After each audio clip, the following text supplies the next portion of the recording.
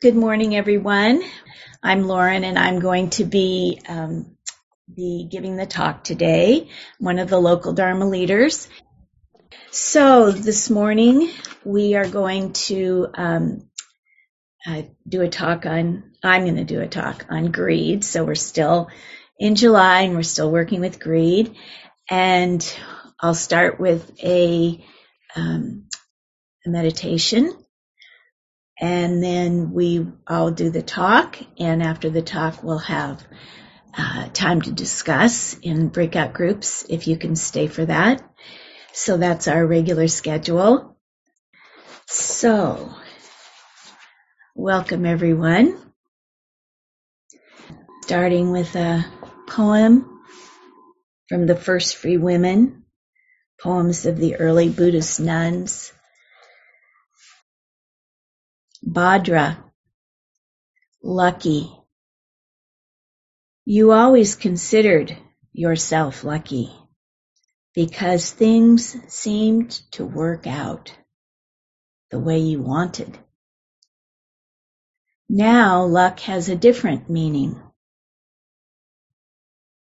Lucky to be walking a path that finds peace in the arising and passing away of each present moment, regardless of how things work out or don't. Our focus is the first of the three poisons this month. We're studying for the whole year, we're studying the threes. So the list of three things. And we did the three refuges, and we did the three characteristics, and now we're doing the three poisons. And we're starting with greed. So,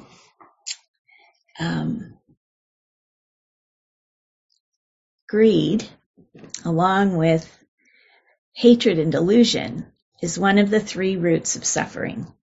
And it grows out of a very natural human inclination to want what is pleasant and not want what is unpleasant. All beings want to be happy, and all beings want their suffering to end. Our understanding of what makes us happy has a lot to do with our understanding of greed. Our misunderstanding about what brings happiness can intensify a simple preference for the pleasant into a desire that drives us in an insatiable way. And that is when it becomes the poison of greed. And at this stage, it can be very destructive, not just personally. It has societal and historic ramifications, and I think we are all aware of the far-ranging consequences of greed in our world today. I'm going to focus on three factors which affect the development of greed. The happiness that is involved in wanting, the suffering that is involved in wanting, and the sense of self that's involved in wanting. When we are greedy, we become more and more attached to the object of our desire. We know that the second noble truth is that clinging is the cause of dukkha, or of suffering. So what helps us let go of clinging to our desire? Loosening our grip on what we want, what we think will make us happy, seems counterintuitive. Why should we? I think we can all agree that our passions can bring us pleasure. Suze, in her introductory talk at the beginning of the month, listed some of the kinds of pleasures that we might delight in. Travel and other kinds of exciting, interesting, or even cosmic experiences. Some other examples of passions people might have are art, sports, music, dance, theater, gardening, cooking, boating, hiking, to name a few. Also, we can have a passion for our relationships to family, to our circle of friends, our animals, or we can have a passion for non-material things like causes and study and work. Maybe you can think of a passion that brings a brightness to your mind and heart right now. So I'm just going to ask everybody, you don't need to say it, just think of what would you say was a passion of yours? Does it bring you joy? Is it delightful for you? Does it feel harmful? Can you just say, this is something I love? It's part of being human. There's nothing wrong with delighting in our passions and loving what we love. The Four Noble Truths are about the middle way, not about Puritanism or asceticism. And as Lyndall pointed out, we are householders, not monastics. And many of us are privileged enough to be practicing in the middle of an abundance of opportunities to discover and indulge our passions. Still, keeping an eye on our likes and loves is a good idea because the intensity of our wanting can change. I'm remembering a poem that Sue's introduced when we started this study of greed, and it's by Holly Hughes. I really like this poem. I'm just going to quote a few lines from it. It's called Mind Wanting More. And the poet says, but the mind always wants more than it has. One more bright day of sun, one more clear night in bed with the moon, one more hour to get the words right. Getting it right. That's one I have to pay close attention to. For example, with my work. When I was a mom during my working years, I remember taking my young daughter to the park and pushing her on the swing. I had brought some work with me, my papers, my pen. I thought I could multitask, a little work, a little play with my daughter. But I remember her saying to me quite firmly, put that pen down and push me. I wanted to do a good job on my work and I wanted to play with my daughter, but I was driven by the work, and that was unwholesome. I couldn't let go of it to be present with my daughter. I wish I could say that only happened once, but that wouldn't be true. I remember the feeling of, I have to finish this and I have to do it right and I don't have enough time. There was a gritting of teeth and a bearing down in my body. Now I recognize that this moment was a great opportunity for investigating the wanting mind state. But it happened before I found the Dharma path. Now studying greed this month, I recognize that this was an opportunity to stay with the embodied urgency of the wanting and look underneath and ask, what is driving this wanting to do a good job, even when it means hurting myself and someone I love? Is this doing a good job going to make me and others happy, or is it causing suffering? We can be aware of wholesome wanting and wholesome pleasure as an experience of non-greed and accept them as part of being human and appreciate the joy they bring. We can remember that even if desiring pleasure sometimes turns into greed, we are also generous, loving, and kind. Calling greed a poison is such a strong statement that it can keep us from wanting to look at it in ourselves. But we need to look at it in order to get to the bottom of it, to understand how it works, and to loosen our grip and transform it. My understanding now, when I think back on that day in the park with my daughter, is that I couldn't let go of wanting to do a good job because my self-image was tangled up with doing a good job. There was a lack of confidence in the job I was doing and a fear of criticism and a desire for praise. You might recognize this pair as one of the 8 worldly wind pairs.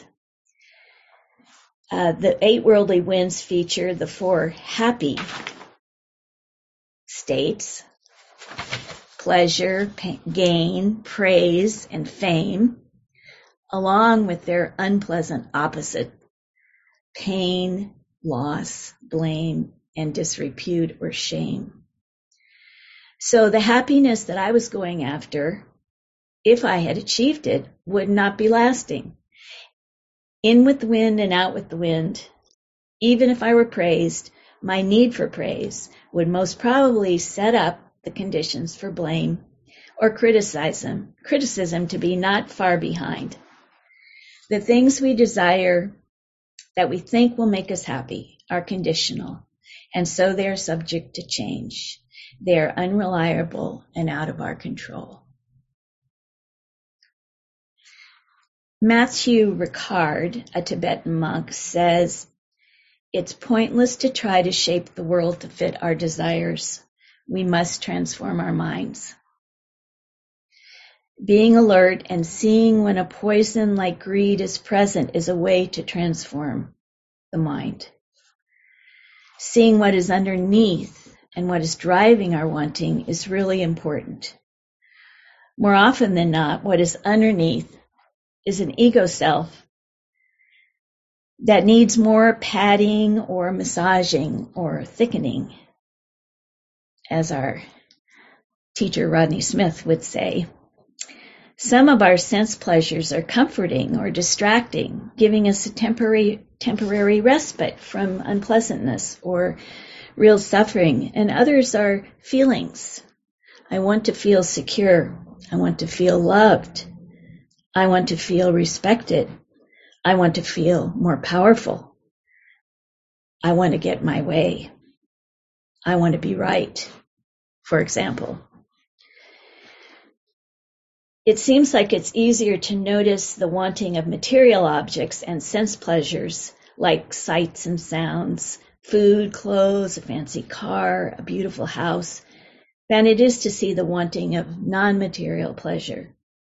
Tim's our one of our guiding teachers at Seattle Insight, and he talked about looking underneath the obvious object of our desire to the experiences in the body which might speak to us as internal needs of the self. It might feel like, oh, I just want to be loved, or I want to feel connection, or I want to feel validated. He said, we have a hunger in the heart, but we eat food for the stomach. If we look for what the heart really wants, we are pointed in the direction of the Dhamma. When we start to see our natural desire for the things we like intensified to a grasping for which there is never enough, it's time to ask this question: what does the heart really want?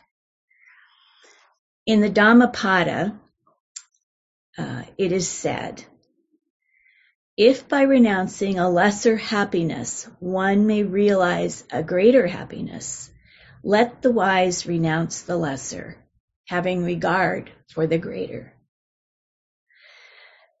Thanissaro Bhikkhu has written an article which is found in Access to Insight on in the internet called Trading Candy for Gold.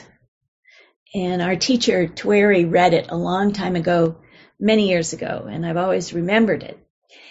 In the article, Thanissaro Bhikkhu asks us to investigate what we call happiness. And in our material culture, with its capitalistic economy dependent on greater and greater consumption, we are bombarded with messages that equate happiness with things. And this week, I had 2 examples. I was listening to a show that had advertising, which I don't usually hear, but this one said, and it was really quick, like it probably is subliminal. So it said, happiness is your new Chevy blank. And I don't remember the make, but that's what it was. Happiness is your new Chevy blank. And I happened to watch this show I was kind of blitzing, watching one after another each night for a week. So I heard that phrase over and over again. Happiness is your new Chevy blank. And then I've noticed this Amazon truck, delivery truck, they're everywhere. And in big letters, maybe you've noticed it too, happiness is inside. That's what it says on the side of the panel of the truck. So our passion for sense objects, as well as ego-validating states of mind like praise or status, can bring a feeling of happiness. But what kind of happiness? The happiness brought with things and with mind states don't last. These are examples of lesser happiness, Thanissaro Bhikkhu says. And we need to become disenchanted with these things. When my daughter was little, she loved anything that sparkled. So when I think about happiness, I often think how before I started on this path, I imagined many desires sparkling with enchantment in my future. And I elaborated on them, making them greater and greater and more sparkly. And I have many stories about my disappointments. They really make good stories. But they really weren't very fun. When I looked more closely at these sparkling enchantments that I was, going toward, I saw the suffering and I felt it when I stayed with them to the end until the disenchantment. There was a lot of distorting or contorting the facts to fit the desire. At first, the truth of the three characteristics seems pretty bleak. Dukkha, unsatisfactoriness. Anicca, impermanence. Anatta, not self. Not perfect, not permanent, not personal.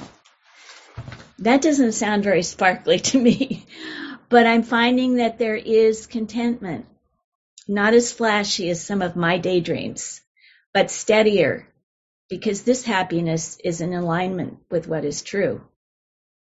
Lesser happinesses often reveal one of the 4 misperceptions at work, that things don't change. You can be happily ever after. That things are pleasurable, that things that are pleasurable don't involve any suffering. That things that are beautiful don't also contain ugliness, and that we can own and control our happiness.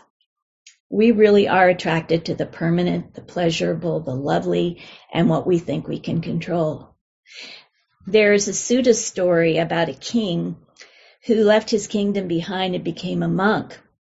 He is said to have described his life as a monk as bliss compared to his life as a king. And in this story, he explained to the Buddha why. He said, before I had guards posted within and without the royal apartments, but I dwelled in fear. Now, on going alone to a forest, I dwell without fear, unagitated, confident, and unafraid, my wants satisfied, and with my mind like a wild deer. I'm reading the biography of Ajahn Chah, the Thai forest monk who taught. He was very renowned in Thailand, and he's very renowned for Western Buddhist teachers also. He trained many of the senior Western Buddhist teachers we know, like Ajahn Sumedho and Jack Kornfield. And in the book I'm reading, monastics are described as practicing contentment. And the story, just a story I found interesting, was that Ajahn Chah was worried about accepting Ajahn Sumedho, who is the senior Western monk who's living right now. He was the abbot of Amaravati Monastery in England. So he is now the most senior teacher for the Thai forest Buddhist tradition. Anyway, when he was first in Thailand, he was impressed by Ajahn Chah, and he wanted to join Ajahn Chah's, live at Ajahn Chah's monastery. And so the story goes that Ajahn Chah was worried that Ajahn Sumedho wouldn't be able to endure the difficulties of living in the forest and be content with a ball of sticky rice in his alms bowl. So let's see.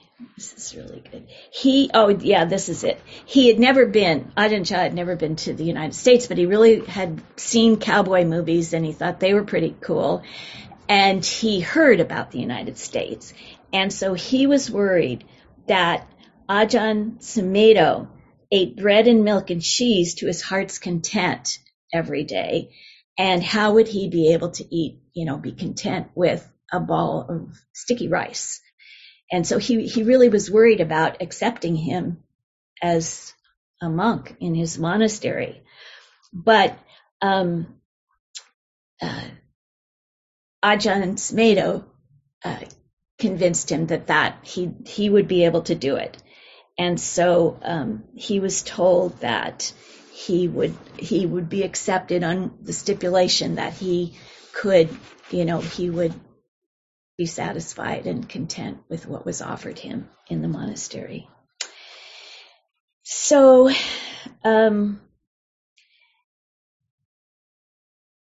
practicing contentment, what does that mean? It's a little different than going off towards a happiness out there. There seems to be something that I'm more comfortable with saying, that I would like to practice contentment.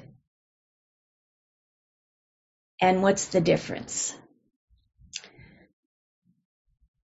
I read another book by a nun, and it stuck with me. It was quite a few years ago. She said that as a nun, a monastic, they couldn't ask for what they wanted. I mean, that's really against the rules. You can't ask for what you want. You just take what's offered. And so she said that she had learned, and the other nuns she knew, to look at what is offered. Look at what is offered every day. What is being offered to me in this moment? What has been offered to me today? And to be content. And in doing that, there's something about framing it with what is offered, because it's not going out after it. And that's where you get greed. It's receiving what is there. So I think that's a different kind of happiness, a greater happiness. Let's see where. Yeah, it's time to finish. I'm just trying to find where my last page is.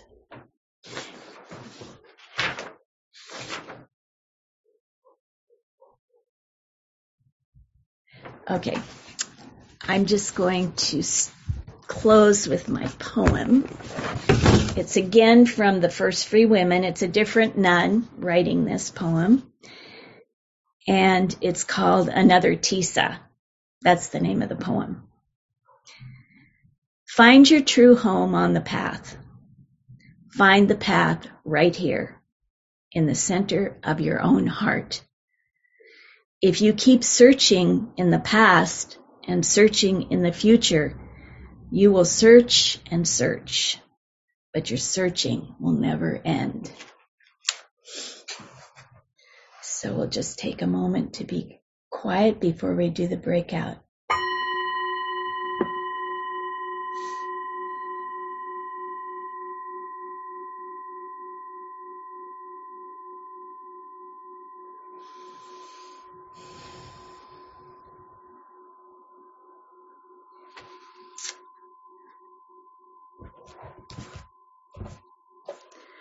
Okay. I will give you a couple of prompts before I put you into breakout groups. If you have to leave now, this would be the time to leave. We're sorry you can't stay, but I know Claire already had to leave. And we hope you'll stay for the discussion. Okay. What I'm suggesting, you can really discuss whatever's coming up for you, but a suggestion would be is what is an example of a lesser happiness and a greater happiness for you? That would be one possibility. Or share an experience of letting go of some desire you think is not healthy, might be harmful to you or someone else. How do you do that? What's your experience of letting go, renouncing something that you really also want? And the third one would be, what's under the greed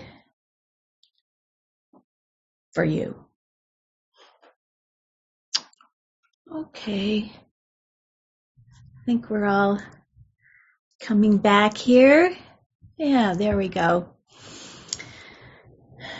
Okay, so we have a little time to share out what you talked about with greed. Somebody would like. Hi, Lauren. Hi, Jane. I wanted to make a comment. I wanted to thank you for this good talk. It's not easy to deal with greed, and there was a lot of thought provocation here this morning. And this is just sort of a housekeeping item. You quoted Tim when he said hunger is in the heart, but I couldn't keep up with you writing it down. Could you repeat that, please? Yeah. He said, it's not exact quote, but it's like the hunger is in the heart, but we eat food for the stomach. Thank you. It's yeah. Okay, Mark. Thank you, Jean.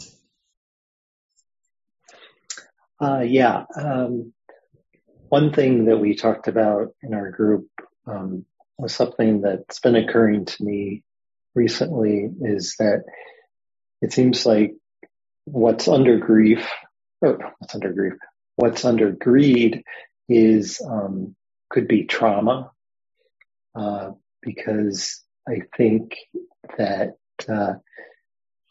like hoarding or some sort of an addiction could be a response to some trauma, some time of feeling like inadequate or not having enough. And I think anything that's the result of trauma can also inspire some level of compassion that, this person is acting out of something. It's a reaction. It's a symptom of their greed is a reaction to something that's happened to them previously. Just a thought. Yeah. Thank you for sharing that. And I had meant to include compassion in my talk because it came up when I was thinking about greed too. Because greed is a poison and that's pretty strong. So if we're feeling that, it seems like having compassion for ourselves is really important too, as well as if we are relating to some person or persons who are expressing greed, to understand the lack, the real suffering underneath it.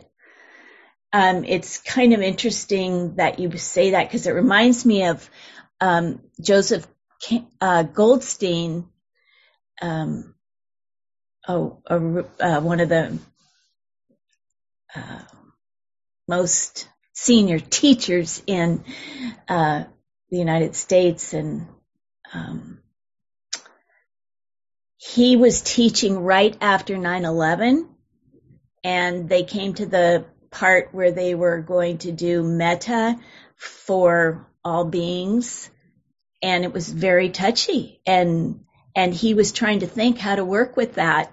And so his metta was something about, may all beings be free of hatred, so actually just looking at what might have motivated the action, that is a suffering. Any of those poisons are suffering. So that's I think, I'm glad you brought it up, because I think that's really an important thing to look at with greed, compassion.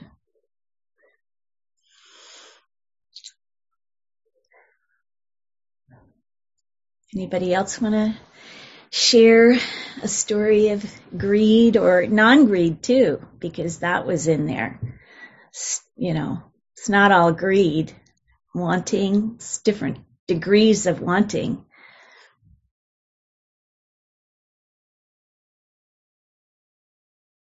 And I really appreciated when you brought up the story where you were talking about having your work to do, your papers to correct, and being so anxious about getting that done and getting that right, even though you had other things you also wanted to do, spending time with your daughter.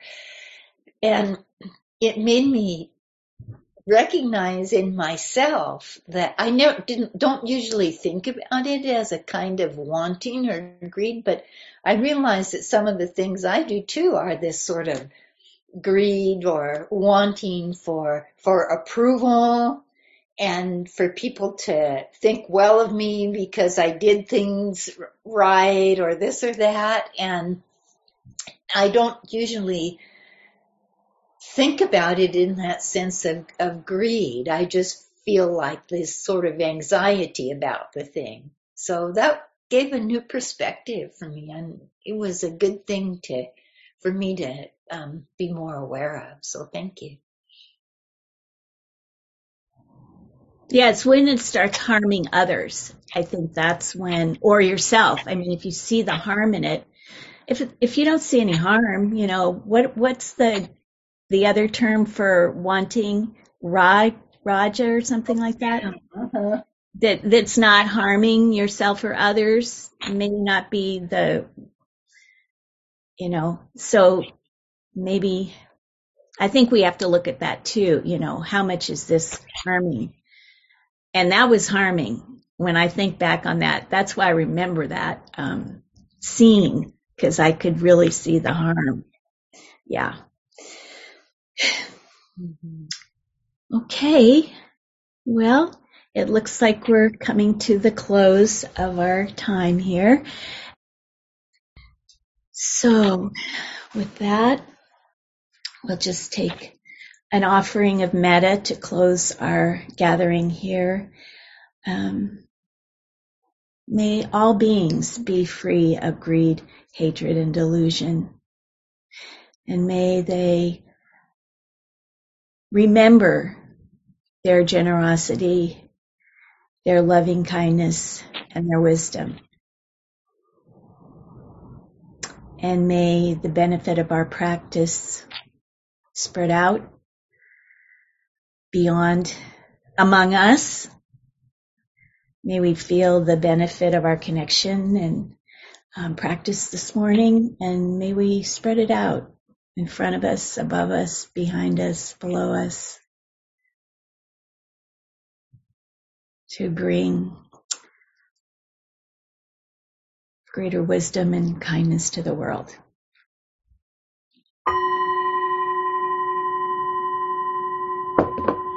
Thank you for coming. Hope we'll see you again